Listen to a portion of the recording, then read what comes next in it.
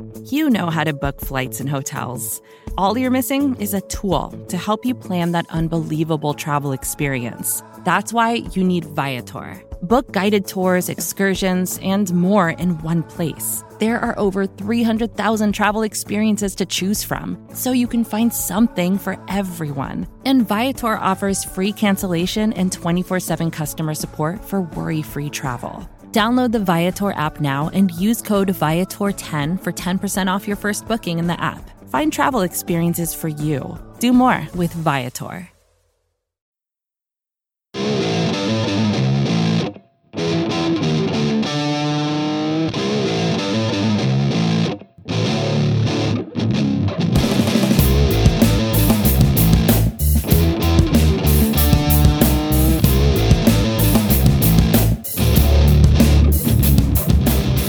What's up, everybody?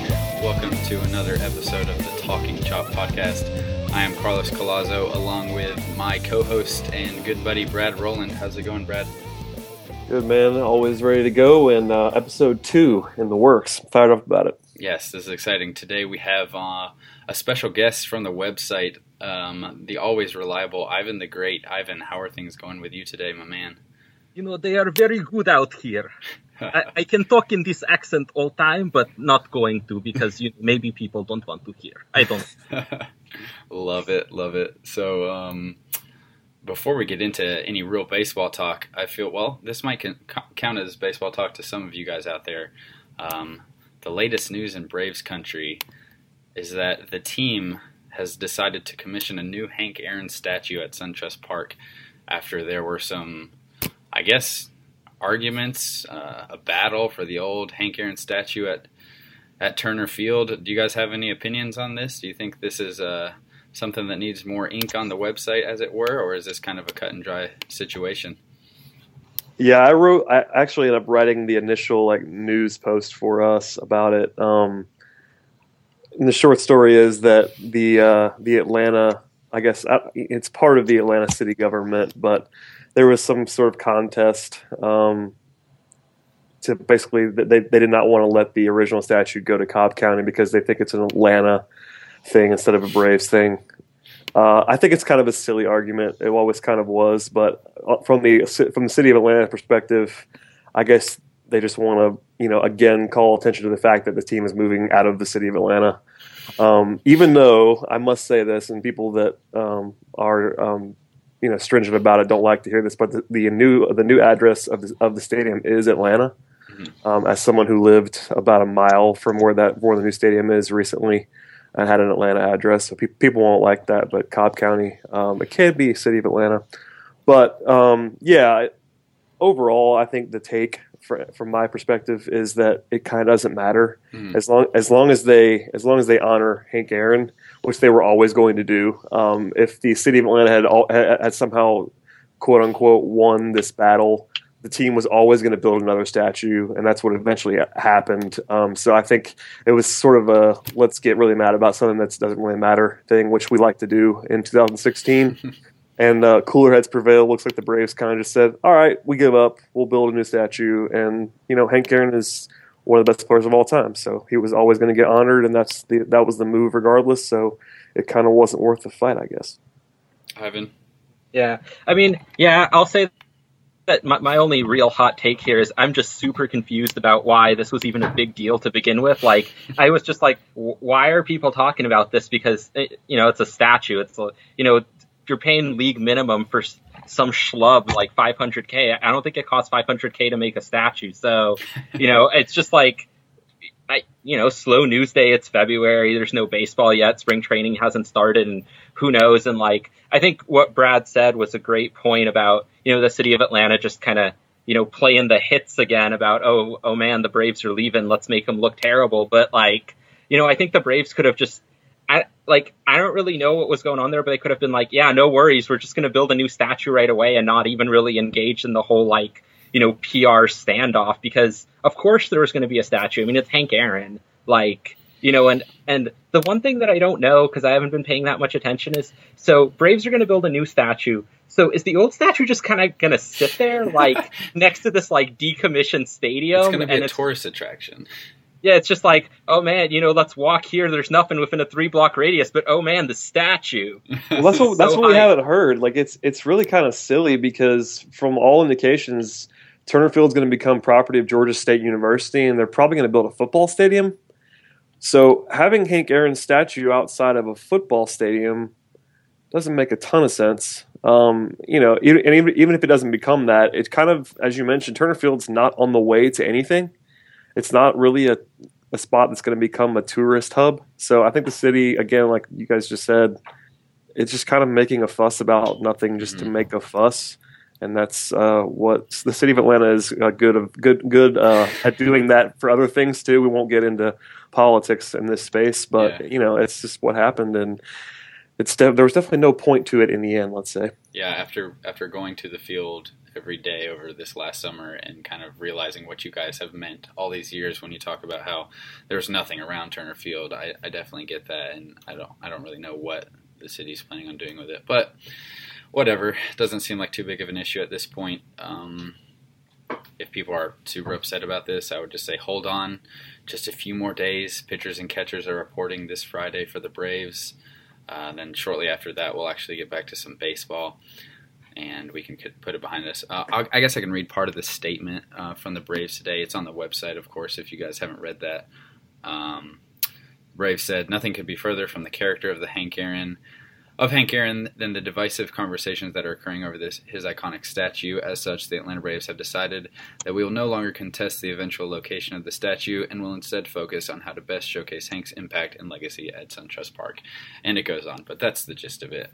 Which is to build a new one. Yeah, exactly.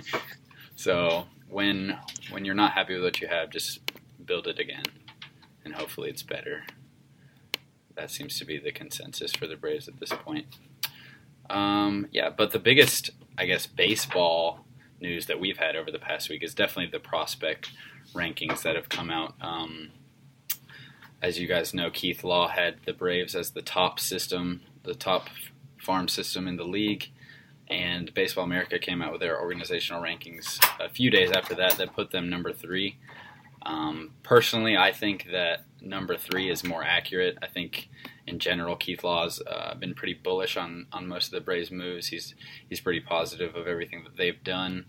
I like the Braves system. Obviously, I think it's one of the best in the league right now. But I think that the Dodgers just have a better top 2. They've got some really high impact guys that are also really close to the majors and have a pretty high floor as well. I think with the Braves, you've got a lot of guys that could be those kind of players, but I think you have a lot more risk in the Braves system as well. And as me and Brad talked about last week, you've got a lot of pitchers that you really hope pan out. And there's always more risk with the pitchers. But you guys have any just jumping off points with any of these lists? Any snubs? Any guys that you thought were ranked too high? Where do you think the organization should be ranked when we're looking at the entire major leagues? Yeah, I'll jump in here. I think that, one thing about sort of prospect rankings and organizational rankings in general is that it's all kind of like this hazy, murky, like you don't necessarily need to have this big analytical detailed formula. You just kind of like write whatever you feel. And it's really just kind of a judgment call, like both for, where you're placing individual prospects when you're talking about like number 2 versus number 3 and entire systems. So it's like, Keith Law has constantly been kind of drumming the like, Frank Wren, Tony DiMaggio, like old regime bad, new regime fantastic. So I feel like as they've kind of like culminated more and more in acquiring more prospects and having them develop, I'm not really that surprised that he's been super bullish on it, because that was kind of the drum that he was banging from the beginning. And I don't think that at any point in the future, if the Dodgers or the Twins or somebody get a ton of mileage from their prospects and the Braves don't, no one's going to come to him and be like, Keith, you were so wrong here. You know what I mean?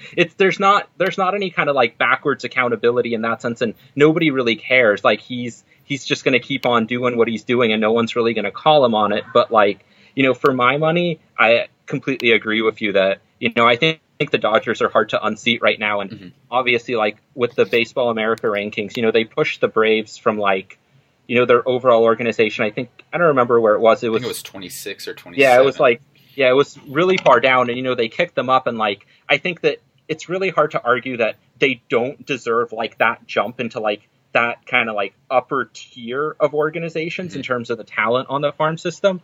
I don't know if I'd put them first, but I think that you could easily make an argument for them anywhere between like second and sixth or seventh or something like that, just depending on how much like what Freddie Gonzalez's gut says about the process. Like that's my take on it. I think I think what you said is accurate about, at the top, you're kind of, it's all nitpicking and personal preference when you're talking about team rankings. I think it'd be pretty silly to, get into an actual like heated argument about what system is better, because it's all personal preference. Like you can make an argument for anybody you want to make an argument for. The Braves are obviously we talked about the pitching. It's super deep at pitching. I'm with Carlos that I think the Dodgers are better, especially just because the Braves don't have a guy like Corey Seager. I think the presence of Seager still being a prospect, quote unquote, even though he came up last year. Nobody in the system is as safe as Seager. You can talk about maybe Swanson hitting that level eventually, but Seager's already been in the majors and hit. Mm-hmm. And he's the number one prospect for Keith Law, just for reference, for anybody that doesn't know that. And I think just organizationally, I would probably take the Dodgers as well, but you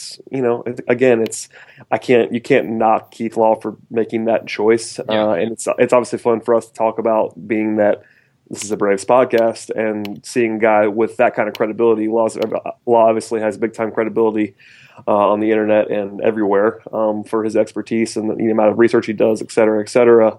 And the overarching theme is what happened with this farm system in the last year is basically going from putrid to awesome in seemingly overnight. So that's really the bigger story.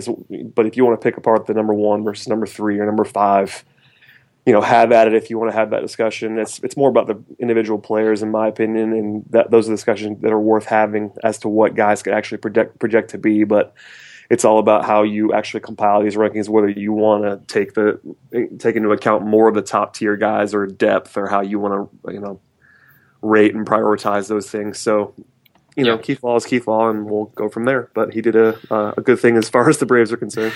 Yeah, and really the lists aren't too terribly different. Obviously, both, if you don't know, both Keith Law and Baseball America had 7 Braves prospects in the. Can you guys hear me all right? So, yep. Absolutely. Okay. Both had 7 Braves prospects in the top 100. Keith Law had Dansby Swanson at 13, Alcino Albies at 20, Sean Newcomb at 30, Aaron Blair at 39, Colby Allard at 43, Touki Toussaint at 80, and Max Fried at 96. And then with Baseball America, it's a little bit different, but still 7 in the top 100. You have Dansby Swanson 17, Sean Newcomb 24, Hector Oliveira 55, which is the big difference in these lists. Aaron Blair 60, Ozzie Albies 63, Colby Allard 84, and Touki Toussaint 90. And I think really the two biggest things that I've heard about people either complaining or just issues that they had with these lists were number one. Having Hector Oliveira on the list at all. A lot of people seem to have an issue with a 30-year-old prospect, but if you aren't familiar with Baseball America's the way they do this, if they are a rookie, they still have rookie eligibility according to MLB, then they are still considered a prospect in Baseball America's standing, and he's at 55 because of that. And I think the other big thing that some Braves fans might have been disappointed in is how far down Ozzie Albies was, 63 with Baseball America compared to 20 for Keith Law. And I don't know, I know a lot of people are getting into this Ozzie hype, but I think that we still have to remember that the kid is so young. And I think with Baseball America and Keith Law, you see the difference in maybe Keith valuing that high upside, and then the Baseball America guys looking and saying, okay, it's still a pretty decent risk that he even makes it to the major leagues. He's still got a ways to go. He's only 19 years old. And he's only played in Rome so far, so I think you're still looking for him to prove some more as you move along in the next few years. Do you guys have any disagreements with either of those things? I think it's a perfect example on Albies of like how different these things can be. Mm-hmm. And you mentioned it. It's just what do you prioritize? I mean, obviously, Law is seeing the upside with the guy that's 19 years old, and obviously Braves country is already looking forward to him arriving eventually, but how many times do we have to see the 18-year-old, 19-year-old prospect flame out before, people will have some sort of doubt about that? And obviously I don't want to claim to be a prospect expert or tell you what Albies is going to be more so than Law or Baseball America, but that's a perfect point of contention as to why these should always be taken with a grain of salt. Just because short of the very, very, very top tier guys, there's not really a lot of agreement across the board. It's not, and it's not just these two systems too. The other websites, other publications rank these players or at least try to evaluate them, and you'll see wide disagreement on a lot of these guys. So I think that's a perfect spot. And as for Oliveira, he'll be 31 on April 5th. Like it's kind of hilarious to think of him as a prospect. Mm-hmm. But even if he was eligible, I think he is eligible technically for Keith Law's rankings. I just don't think Law likes him. I know in a recent chat, Law mentioned that he doesn't even think he's a regular in the majors. Yeah. Which is, that's kind of jarring when you realize he's going to be 31 at the start of the season. We don't have to rehash that trade. I think we even talked about it last week how much I don't like it. Mm-hmm. But that's just another point of I wanted to say that it's not even just the age. I think Law just doesn't like him. And that's not a new thing. A lot of people don't like him, especially if he can't play third base, which is looking more and more like the case. Yeah, that obviously hits his value a little bit. Yeah, if he's a corner outfielder, at 31, he better hit 25, 30 homers pretty much right away if you're 31 in a corner outfield spot, and don't add much else. But that's just nitpicking for this point of conversation. Yeah, Law seems really down on him. I think the exact quote was something like "Oliveira's older than dirt," which he's older than some dirt probably. I don't know if he's older than all dirt, but it's whatever.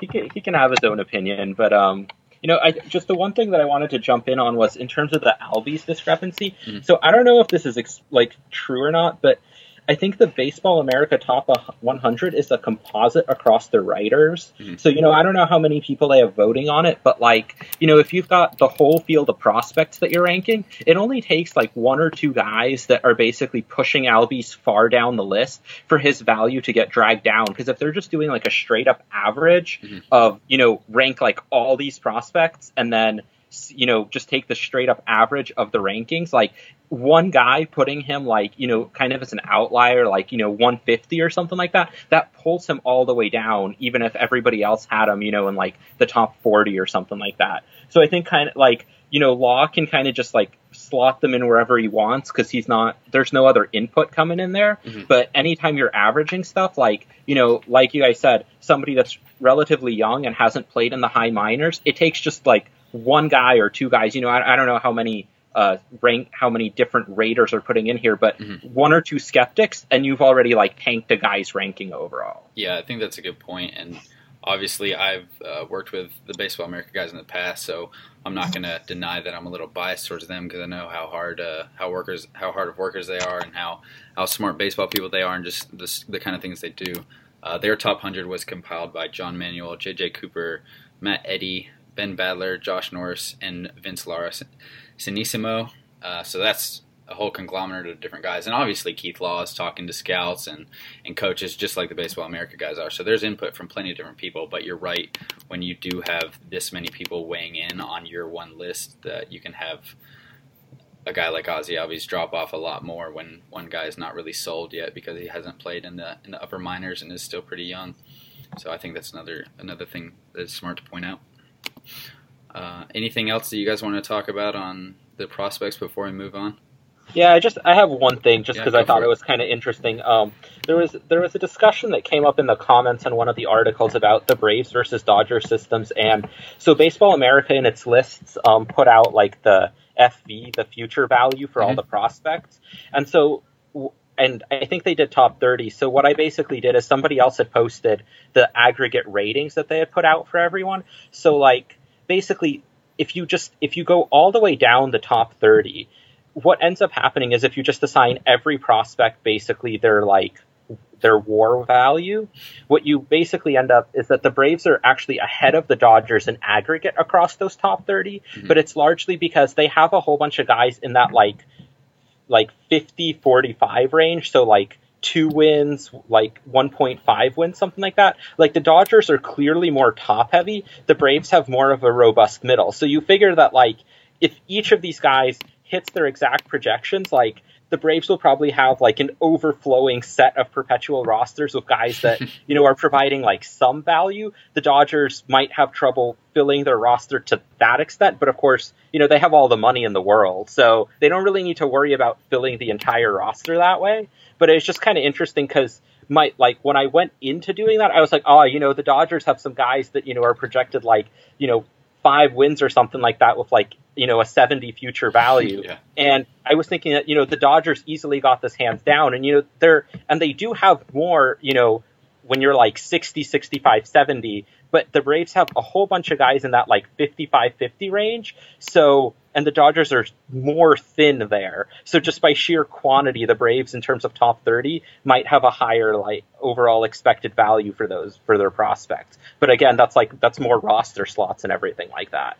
So if you wanted to argue clear, like just farm system rankings based on how many players are going to put up any value without worrying about how many roster spots it's spread across or anything like that, then I think you could make a case for the Braves just because they have so many guys that might end up being like average regulars or slightly above average. Yeah, that's a nice point too. But I think that also points to the fact that when you look at just the way prospects develop in general, you're not hitting on all these guys. So if you have all of your value spread out that much, you're not likely to hit on all of them. So if you can have some carrying guys like a Corey Seager and a Urias. What's the pitcher's name? I feel like an idiot. Julio Urias. Julio Urias, yeah. The guy that got hit in the eye, poor guy. But he's throwing some filthy stuff. Those two guys just headlining it. You only have those two hit. I mean, you've got regular all-stars right there if they meet their potential. There are people who think Seager's going to be like a top 5 shortstop this year. Like 2016, and he's still considered to be a prospect. So that's a guy that's kind of their ace in the hole right now. So exactly, and then you look at a guy. It's kind of funny how this works out. You have Dansby Swanson headlining the Braves prospects, and if you just compare Swanson to Seager, obviously Braves fans are really excited about Swanson, but no one in the game is taking Swanson or even considering taking Swanson over Seager. I mean, Swanson might be able to hit enough to be an all-star a couple of times, but I don't think he's going to be a regular all-star. Do you guys? I think he's got that ceiling. It's just one of those things where it's tough to profile, especially, and it should be noted, Swanson's actually older than Seager. Mm-hmm. And not, that's obviously because he went to college, mm-hmm. but it's kind of all over the board. Same thing. You hear people that think he is a, definite, 4-5-1 player, and then you have people that are a little bit more down on him, thinking that he's more in that 2-3 range eventually. Which that wouldn't be so bad, even with his lofty draft status. You'll take a 3-1 shortstop all day, every day. So yeah, I think the biggest difference is really the difference in their floor. Yeah, that's absolutely right. Seager's is obviously it's significantly higher than Dansby's is. I think they're both going to be quality players for a long time, but when you have a floor as high as Seager's, you love to have a guy like that in your system. But I think obviously we're gonna touch on the prospects a little bit more. I know Eric is coming on next week, but unless you guys have anything else you want to talk about, we can go ahead and move on. I couldn't let we talked about prospects. So Randy Ventura, we're done. All right, you got it in there. Yeah. All right. So Ivan, I wanted to just kind of ask a little bit about how you got involved in baseball, because obviously on the site you've got a bit of a reputation as a stat head, bringing everybody the hard-hitting analysis that we love to see. What got you interested in baseball in general, and how did you become a Braves fan, and how did you get started writing for Talking Chop? If you want to just kind of break down your background for us a little bit. I don't know. Getting interested in baseball was like super weird because, I wasn't born in the U.S. So for the first 13 years of my life, I had no idea what baseball was. Like, even after coming to the U.S., I was just like, yeah, it's some thing that people do. And I was just like, I have no idea what that is. Like, I played soccer up until I was about 13, and I just had no idea. And then, I don't know, I'll save people the boring stories, but some combination of the Braves being on TBS and just more exposure, but largely the Braves being on TBS just got me into this. And it was like 2001, which was a really exciting season, because it was like, it's probably not that exciting in retrospect, but the story of that season was that, the Braves had been dominating the division forever. They had been dominating the division for 10 years. And this was like the first year, I think, that their division lead, like they didn't jump out ahead in April because the Phillies were actually starting to get good. So there was this like tension about like, the Braves are a juggernaut and they're like, they're supposed to be great, but they were kind of struggling in April and into May, especially against the Phillies. So it's just this really exciting narrative of like, can they keep it up? Mm-hmm. And then I don't remember exactly what happened, but basically in the summer they pulled away again and it was great. But there was all this like random drama with players. Like, I think that was the year where they like started, their first base with like Rico Bronya, who came over from the Phillies. And it was just like, it wasn't working. Like they weren't getting any production out of first base. And then I think they called up Wes Helms from the minors and like that didn't work out. And I think that was, I might be wrong on this, but I think that was the year where Julio Franco, they like dragged him out of Mexico or whatever. And he was just like their savior at first base for the rest of the season. He's a savior for anyone, just to be clear about Julio Franco. Yeah, Julio Franco hit Legend. 300 that year with a 821 OPS. That's a pretty solid year. At the tender age of 57 or whatever. Oh man! Yeah, it was an exciting time. But I don't know. I basically I would say that I didn't really start thinking about baseball like particularly analytically for a really long time. Mm-hmm. Like I was like, and still am. I watch pretty much every game. Like I'm pretty sure that between like the 2001 and 2009 seasons, I pretty much did not miss a game. Like I may have missed one or two a season. So you basically found out about baseball and then were immediately hooked like some kind of drug. Normally I feel like that's not how it works. That's pretty crazy though.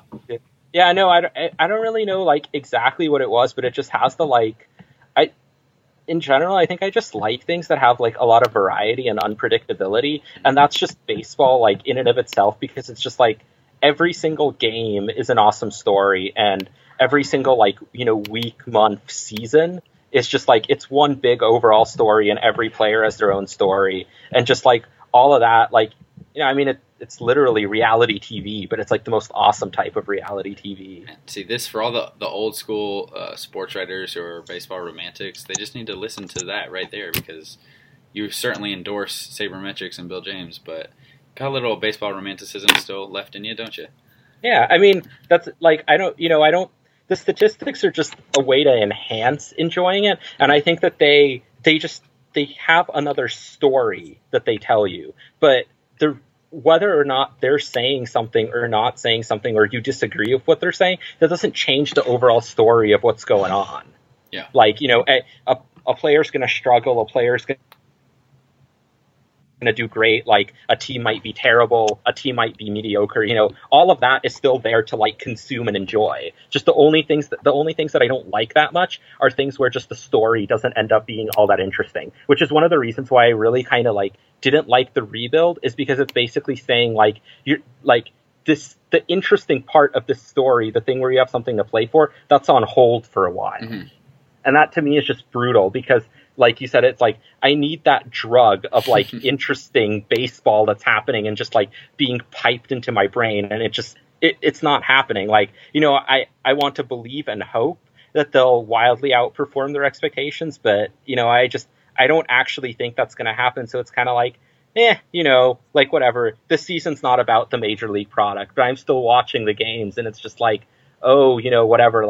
We manufactured a run. It doesn't mean anything for the context of the game, because, the pitching staff's going to take its lumps, and it doesn't mean anything for the context of the season either.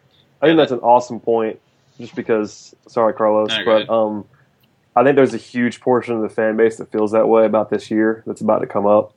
I think there's even a lot of people that can see the rebuild for what it is, and even be excited about it. But at the same time, if you're a fan, and the realization, especially in baseball, you're talking about 162 games of having to watch this product that you expect to be bad, it's kind of brutal. I know we hit on it a lot last week, but I think Ivan's point's a good one. Even people like us, we're obviously invested to the point where we're writing about the team on a website, and it's not going to be fun at times this year. It's just not. And I think there's some risk with your fans, in that, you know, you're assuming they're going to come back when you're good, and a lot of them will. But if you alienate enough people and make this rebuild long enough, you might lose some fans just because people might just tune you out if you're bad for long enough. I think it's happened especially in basketball, and we won't talk about the specifics of that, but that's tanking is sort of a thing, a bigger thing in the NBA as far as narrative. And there are fans that are just kind of just jumped off and never come back to certain organizations. So I don't think that's going to happen to the Braves, and the Braves have a ton of fans, a huge fan base. Mm-hmm. But there is a lot of people who feel like Ivan does, where this season's kind of going to be tough to come to grips with when, you know, that realization hits, and whenever it hits you in April or May, it might even already be there, where this team is not going to be fun, and there's not a lot to be invested in as far as a game-to-game, day-to-day action. You're not, you know, you want the team to win, but in the end, like, what are you playing for in 2016 is kind of the central question I think we have to be mindful of, with especially more casual fans. Yeah, no, I think this is a good segue into just moving towards this season.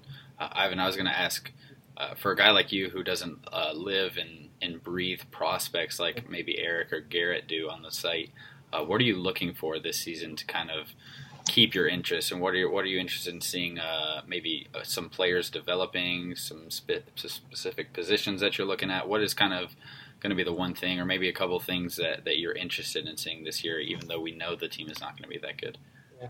I guess in terms of things that I'd really like to see, I guess I'd like to see some of the younger players. Like, I don't necessarily expect their results to be all that great, but I'd at least like to see, like, their approach or the fact that they're making adjustments show up fairly well. Like, I mean, the really obvious candidate here is Matt Whistler, because, like, you know, I mean, he's kind of like, he's got that pitchability going, and he's probably going to be in the rotation unless something horrible happens in spring training. But at the same time, you know, he had some good starts. Like last year, he had some really brutal stretches. There was possibly that thing where that short stint out of the bullpen got him kind of on track, but like his peripherals were awful in general last year. Mm-hmm. Like they were like, it's not, you know, this might be a little surprising, but they were like Williams Perez level bad. And, you know, if I told you, like, you know, here's these two players with their separate peripherals, and, you know, I gave you Matt Whistler's last year and Williams Perez, it might be kind of hard to pick between the two.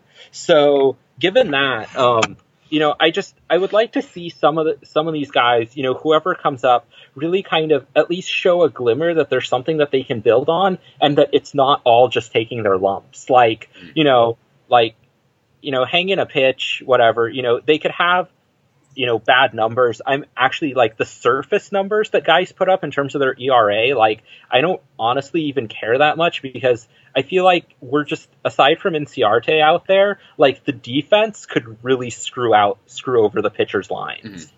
Because, you don't have Simmons there anymore, and, like, I mean, Ibar, you know, he's passable, but, you know, I don't know what's going to happen at third base, but at least you have Inciarte there to flag any balls that get hit hard in center, but, like, the rest of that defense is basically just asking to punish pitchers. Yeah, I was about to ask, for a guy who's pretty familiar with the advanced numbers, are there any specific numbers you can look at that are maybe more useful to guys who are younger and kind of learning the game at this level, or is it kind of just you need to wait and see a couple years before you can get anything that's really useful to you analytically?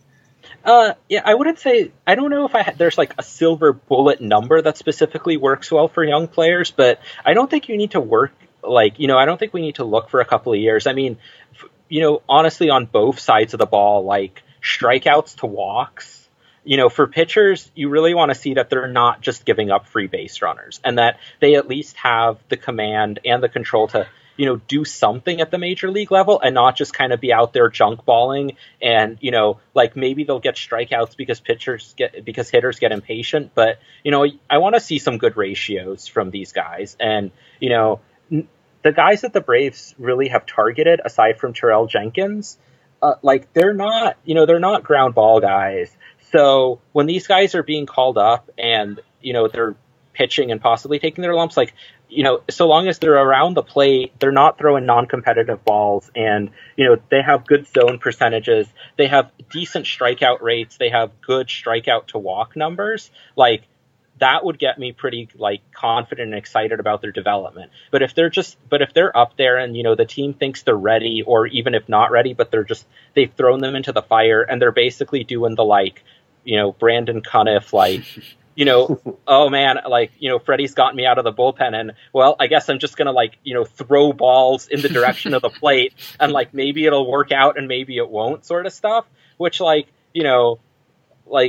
I'm sure Brandon Cuniff was doing the best he could, but, like, him and Matt Marksbury and, like, Ryan Kelly, they just came out and their pitches just did not feel particularly competitive in a lot of cases. Like, it just seemed like the batters were sitting in the box going, hey, I know I'm going to crush one of these and I'm going to get it. And then that seemed like it happened way too often. So long as that's not happening and the pitchers are really executing a plan and they're actually able to mechanically execute it, like, I'll be happy with that development. Yeah.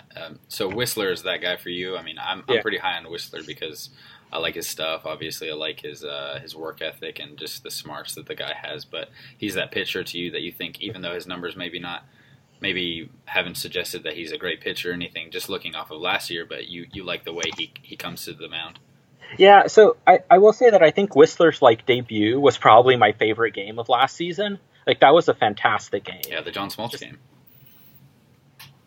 Was that it? Yeah. I think so. Okay. Yeah, his debut mirrored John Smoltz's debut, like, almost exactly.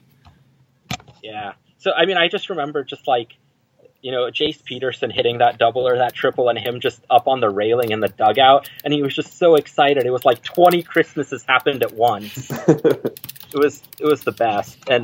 But I think for him, like, I want to see him progress. He had some pretty gnarly peripherals. He had some huge issues against lefties. But at the same time, he would have these starts where, for better or worse, like, good or bad results, he actually seemed to be pounding the zone and throwing strikes and actually, like, either getting weak contact or, just getting burned on bad drops. At the same time, he had a whole bunch of other starts where he was just all over the place. And, I'm not like a pitching mechanics guy, so I don't know if he was mechanically off or, he was tired, it was cold, whatever. But it was just like, for him, his overall results were terrible, but you kind of look at it and, I think there were definitely flashes and starts and a few stretches of starts where he seemed like he could really, if he just nailed down what it was that made him successful where he was, like, in that first start, I think he could do a lot better.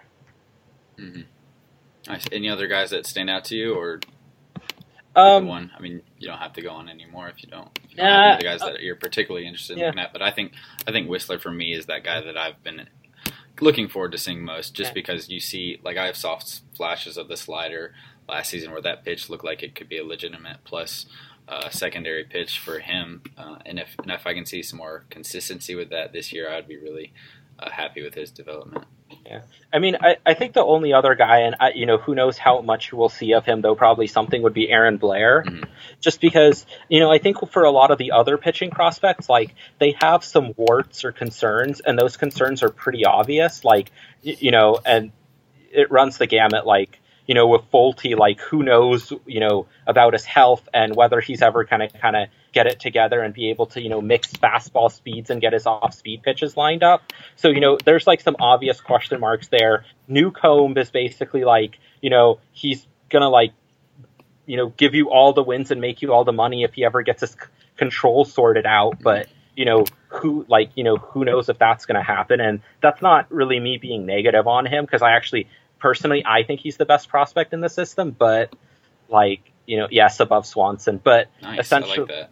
Yeah, but essentially, like, he's got an obvious issue. But, with Aaron Blair, I think he could, from what I can tell about his minor league stats, I think you could just kind of throw him into the fire at the beginning and see what he does. So what I'm interested in is actually seeing when that happens, like, does he just kind of hit the ground running and he's, like, super good right away? Or is he just, the okay expected level of a pitcher's performance at that point? Or, does he have some specific struggles that he experiences at the major league level that he wasn't really experiencing in the minors? Because a lot of these guys, it seems like, they have something that they need to work on or fix. And when they fix that, they'll be theoretically like dominating AA or AAA, and then they can get to the majors. And maybe that lack of a skill is what's going to hold them back in the majors too. For Blair, I don't know what that lack would be.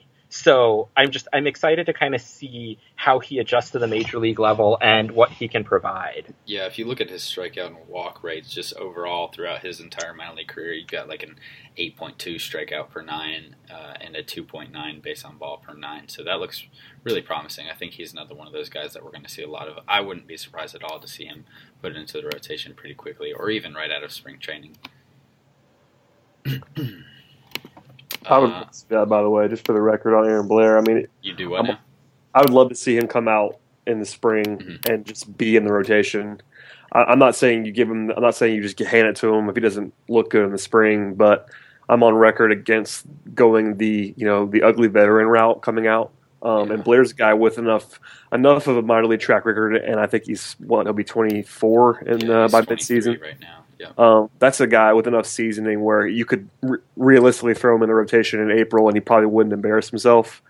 And, there's things that guys just are never going to learn until they hit the majors, and you might as well get his clock going early enough on his development curve where he's got enough, talent and seasoning to where he'll be fine, and he can sort of add that polish on the fly, just like in the same way that it was good to get Whistler, 20 starts last year.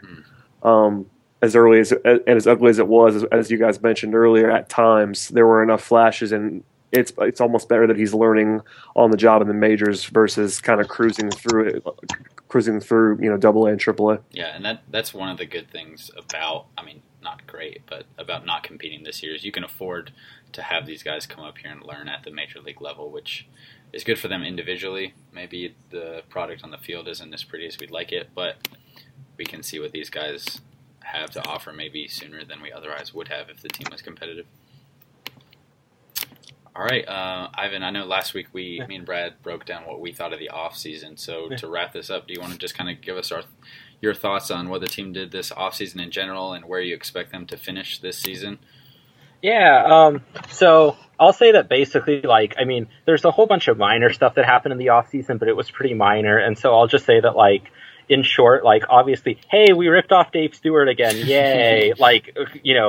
That's not, that's not really a process thing unless your process is rip off Dave Stewart, in which case, good job, front office.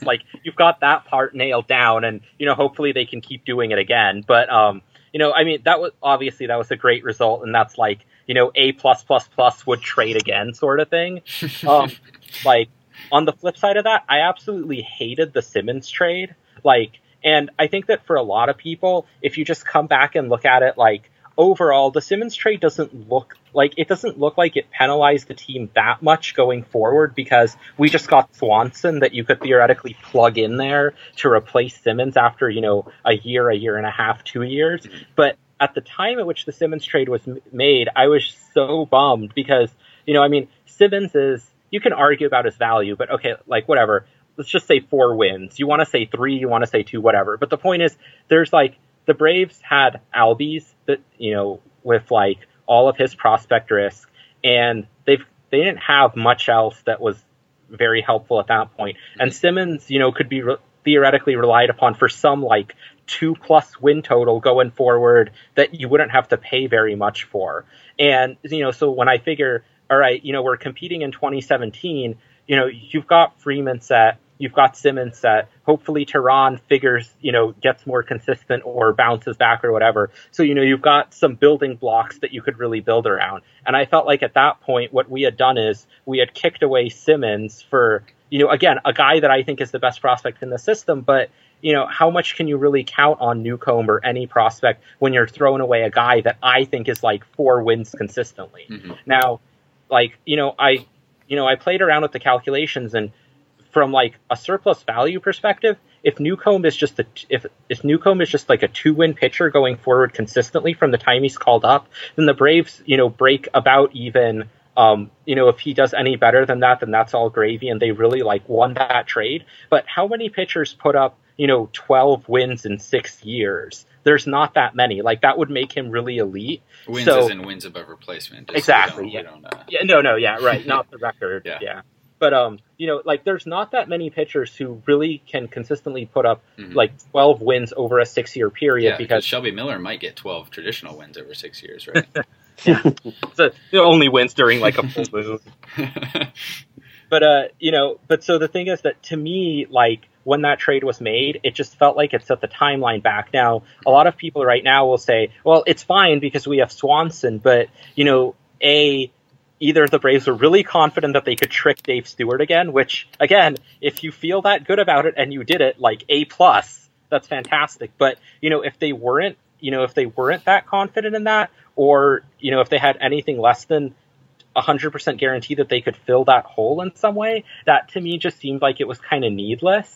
So that, to me, was just kind of like, that was just fairly awful. So given that, like, altogether in the offseason, like, I'm kind of like, I'm that kind of like Michaela Maroney, like, sort of disappointed face about it, because, again, yay, ripping off Dave Stewart. Like, we should always celebrate that. But in general, there's not that much else that really happened there that makes me, like, super excited going forward. Okay. And then expectations for finish in the regular season? I think right now, given that, they still have time to make some moves, I think they could finish with like 71 wins. All right. 71 and 91, which is, better than last season. But, on the flip side, like, last season, I think had some, the team was worse than I expected last season, partly because I honestly didn't think that the bullpen strategy going into the season out of spring training would be like, we have guys that are literally pitchers, so let's just literally make them pitch. To me, that seemed like really kind of absurd, because it seemed like I couldn't believe that Brandon Cuniff made the team out of spring training.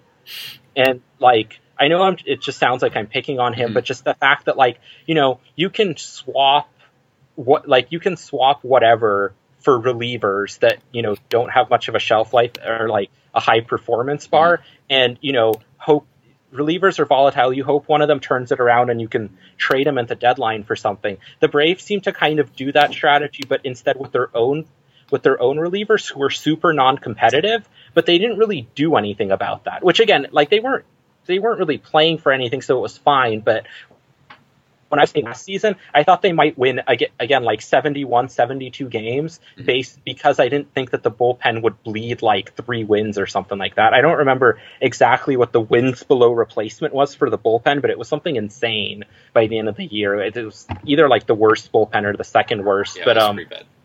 Yeah, but so, I think that this season they've, who knows what'll actually be on the roster coming out of spring training and, like, the health of guys like Shea Simmons and Chris Withrow. But I think just, like, in terms of the minor league deals that they've given out, I have at least some hope that, given the guys that make the roster, there's not going to be this giant wind bleeding. And I also have some hope that the rotation won't just be this, like, epic disaster of pitchers who just, like, cannot pitch in the majors, which it wasn't really that last year, but I think that some of the projection systems and so on really feel like, there's no reason to rely on any of these pitchers going forward. Like, projecting pitchers is hard, but I think, like, Steamer, as my favorite thing, had, like, David Bromberg, who I don't even think is in the organization, projected as the Braves' best pitcher, which is just, like, it's hilarious. But, so I think that in general, like, I expect that they'll clutch together, maybe 1 win above replacement from each of their non-Tehran pitchers at the minimum, and that should get them to about 71 wins, along with an average bullpen. Like, other people might think it's going to be really bad, but I think if you really think it's going to be below 71 wins, then you really have to think that, like, there's going to be guys out there who are just bleeding value. Mm-hmm. Yeah, I think there are a lot of guys coming off of injury that are really going to help that bullpen if they're able to make their way back in a way you would hope. There are some promising guys with some really good stuff. that could help out in that regard. And then if you get a guy like Grilly back, he was really effective last year before he went down. So who's to say that he's finished at this point? But yeah, just for. Okay. Go ahead.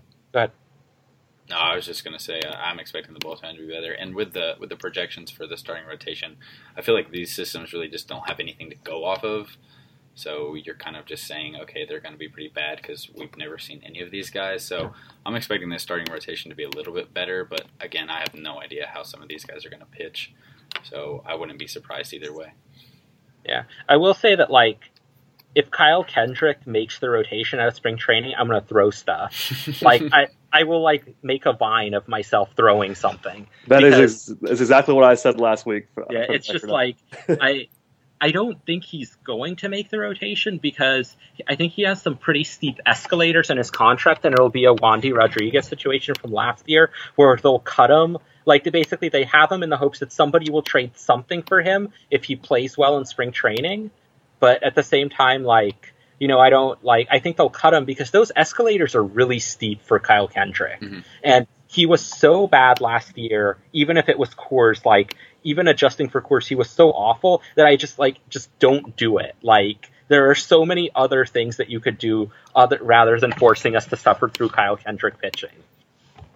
Agreed. Yeah, I would like to see some younger guys.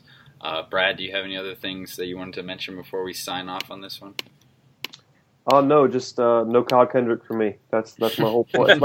I might make that point at every podcast for the entire season until he goes away. But no Kyle Kendrick for me. That's I like it. We've got an early theme.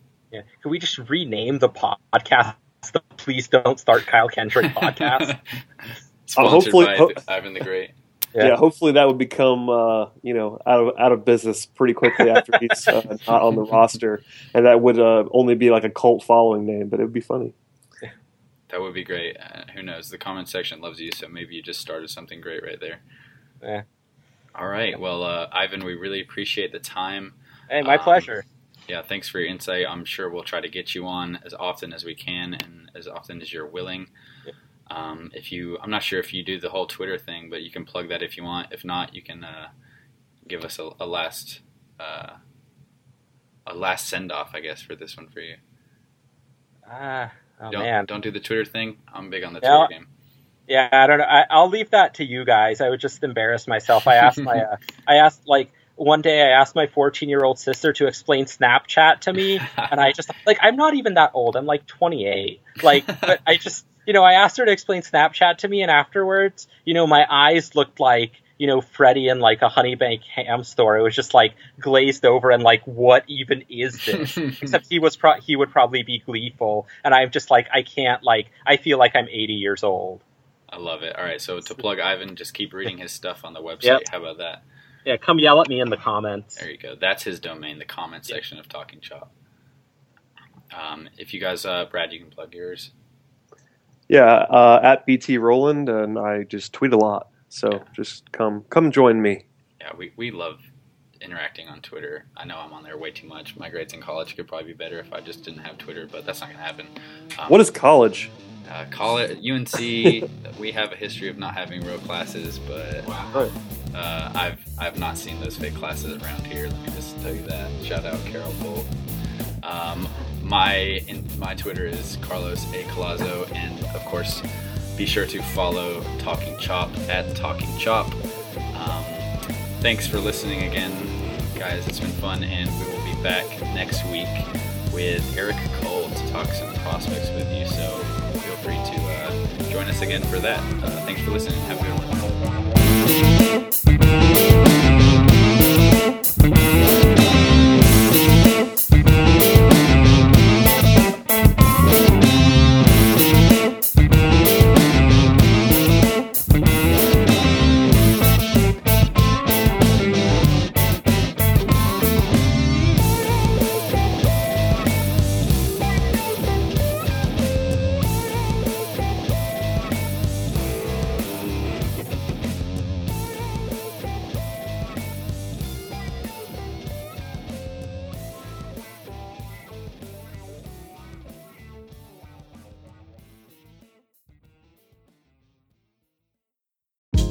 Hey, this is Scott Galloway, author, professor, entrepreneur, and most importantly, host of the Prop G podcast. We got a special series running on right now called The Future of Work, where I answer all your questions on, surprise, the future of work.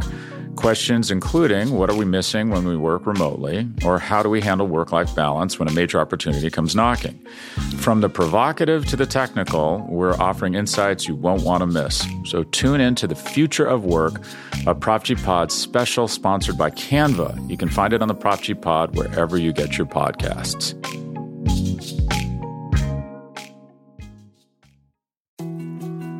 More to-dos, less time, and an infinite number of tools to keep track of. Sometimes doing business has never felt harder, but you don't need a miracle to hit your goals. You can just use HubSpot, because their all-in-one customer platform can make growing your business infinitely easier. Imagine this: high-quality leads, fast closing deals, wildly happy customers, and more benchmark-breaking quarters. It's not a miracle, it's HubSpot. Visit HubSpot.com to get started today.